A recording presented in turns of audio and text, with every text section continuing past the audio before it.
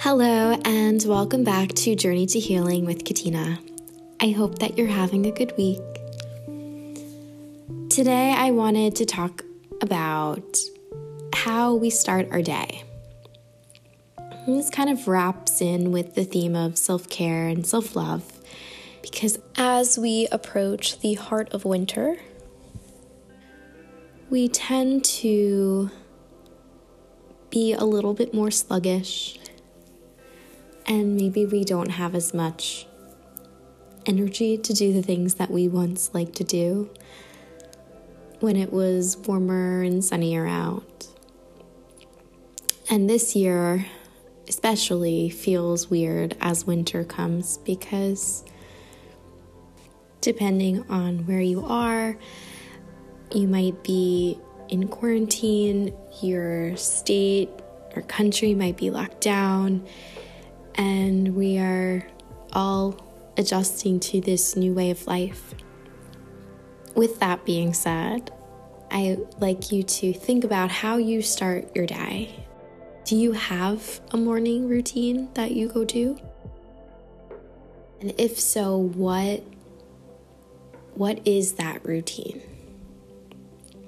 The way that you start your morning, your day, sets the tone for the rest of the day. Thinking about how you start your day, and every day may not be the same, right? A weekend is different than weekdays, and depending on what's going on might be different. But on a typical day, think about what it's like to start your day when you wake up feeling refreshed and energized, and you can get up and maybe just spend a few minutes checking in on how you feel. And you can eat breakfast and maybe exercise or do something that energizes you before you turn on your phone or devices or feed your pets or just start to get into work mode versus waking up, checking your phone, seeing all your emails,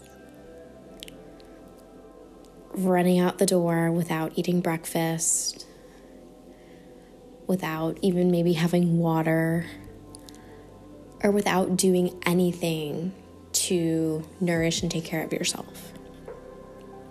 Notice the difference between those two mornings. And maybe you're not a morning person. That's fine too. Even if you're not a morning person, just taking a few minutes when you wake up in the morning to just tune in and be with yourself. To turn off all the background noise like the cell phones and the TV and the computer can just change the outlook of your whole day. So a lot of times there's this belief like, well, we don't have time to do that. Like, we have things to do. I don't have time to have breakfast in the morning, or I don't have time to exercise, or I don't have time to sit for 5 minutes and meditate.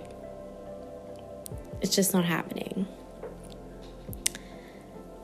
Well, if we think we don't have time, that's probably an indicator that we need to do this. Because we need to sit and take care of ourselves, right? So if your day is so busy that you don't have time for yourself, then you can't make time for others. You can't give it your all. So try to see what it's like to wake up a few minutes earlier than you normally do. And maybe it just starts with 5 minutes, right? Change doesn't happen overnight, right? It's a gradual process. And we try one step at a time, each moment, each day.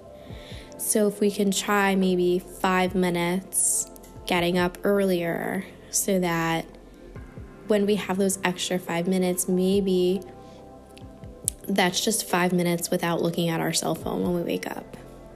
Just laying in bed and noticing how we feel. Or maybe it's a time to journal or to breathe,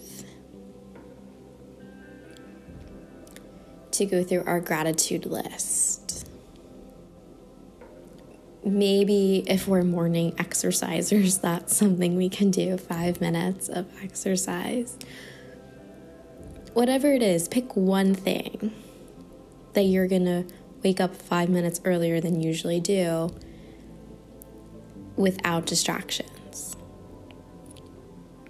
And then maybe the next week, you can change it to 10 minutes.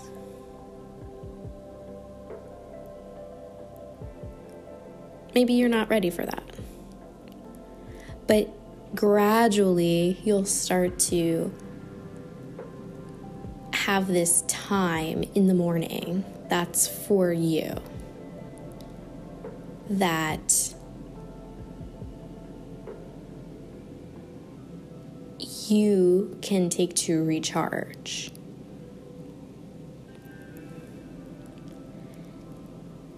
Notice the difference of what it's like to wake up in the morning and not look at your phone. To just be with who you are. Maybe it's to open the curtains and look at the sunrise if you wake up that early. Maybe the sun's already out when you get up. Just noticing where the day takes you and how your day unfolds when it's unrushed in the morning and when you give yourself those first few minutes to just be with who you are. And for some of us, we don't want to get out of bed because we're in this deep sleep and it's nice and cozy and we don't want to wake up. So we have to ease into it. If we force ourselves out of bed, we're not going to be happy the rest of the day. As you go along with your week, I want you to think about these things and see what you can add or subtract to your morning routine and notice the difference. How do you feel? What impact does this have on your day? What do you notice? Maybe even keeping a journal and recording these changes over time. I invite you to explore and try new things. So I will leave you with that. Thank you for listening. Have a wonderful weekend. Namaste.